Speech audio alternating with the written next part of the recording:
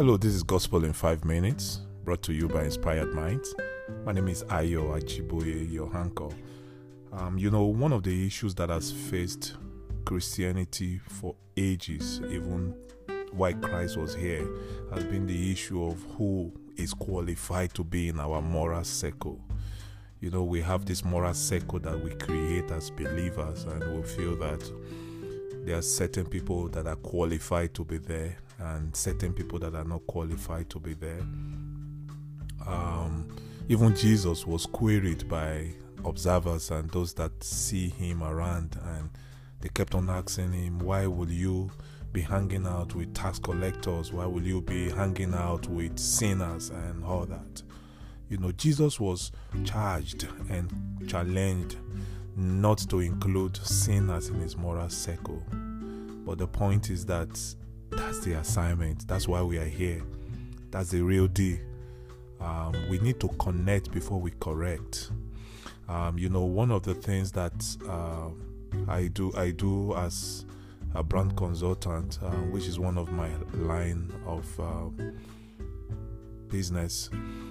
When I see a client who doesn't have website, who doesn't have any kind of branding collaterals, and maybe they just started a company or they've been existing for a long time and they're just there, I get excited because that's the assignment.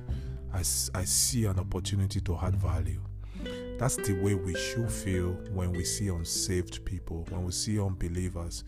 It blows my mind how the same people we have been sent to, when Jesus said we should go into the world, the same people we have been sent to become the people we can't stand.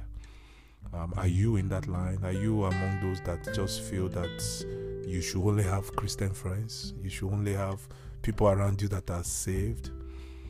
I think it's a mistake, because Jesus wasn't going into the church to choose friends. Jesus was connecting to correct others so that he will be the bridge between them and God. We are the bridge between unsaved people and Christ the Savior. So it's good that we begin to get it in the right perspective. In the book of 1 John 2 verse 1 to 3, the Bible said, "My dear children, I'm writing this to you so that you will not sin. But if anyone does sin, we have an advocate who pleads our cause before the Father. He is Jesus Christ, the one who is truly righteous." Nobody is righteous but Jesus, okay? He himself is the sacrifice that atones for our sin.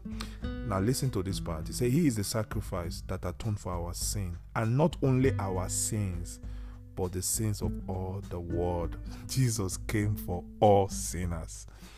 He didn't die for just you. He didn't die for Christians. He died for the world.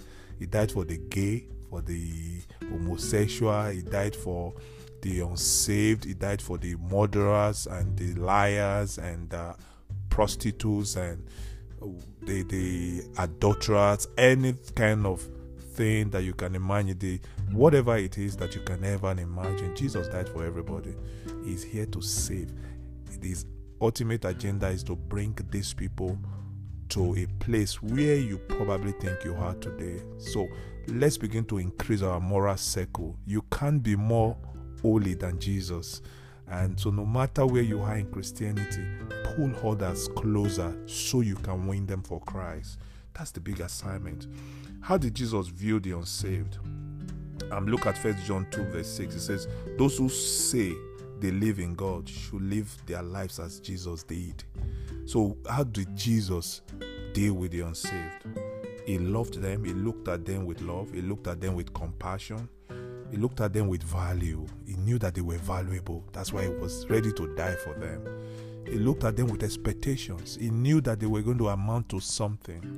How do we as believers view unsaved people?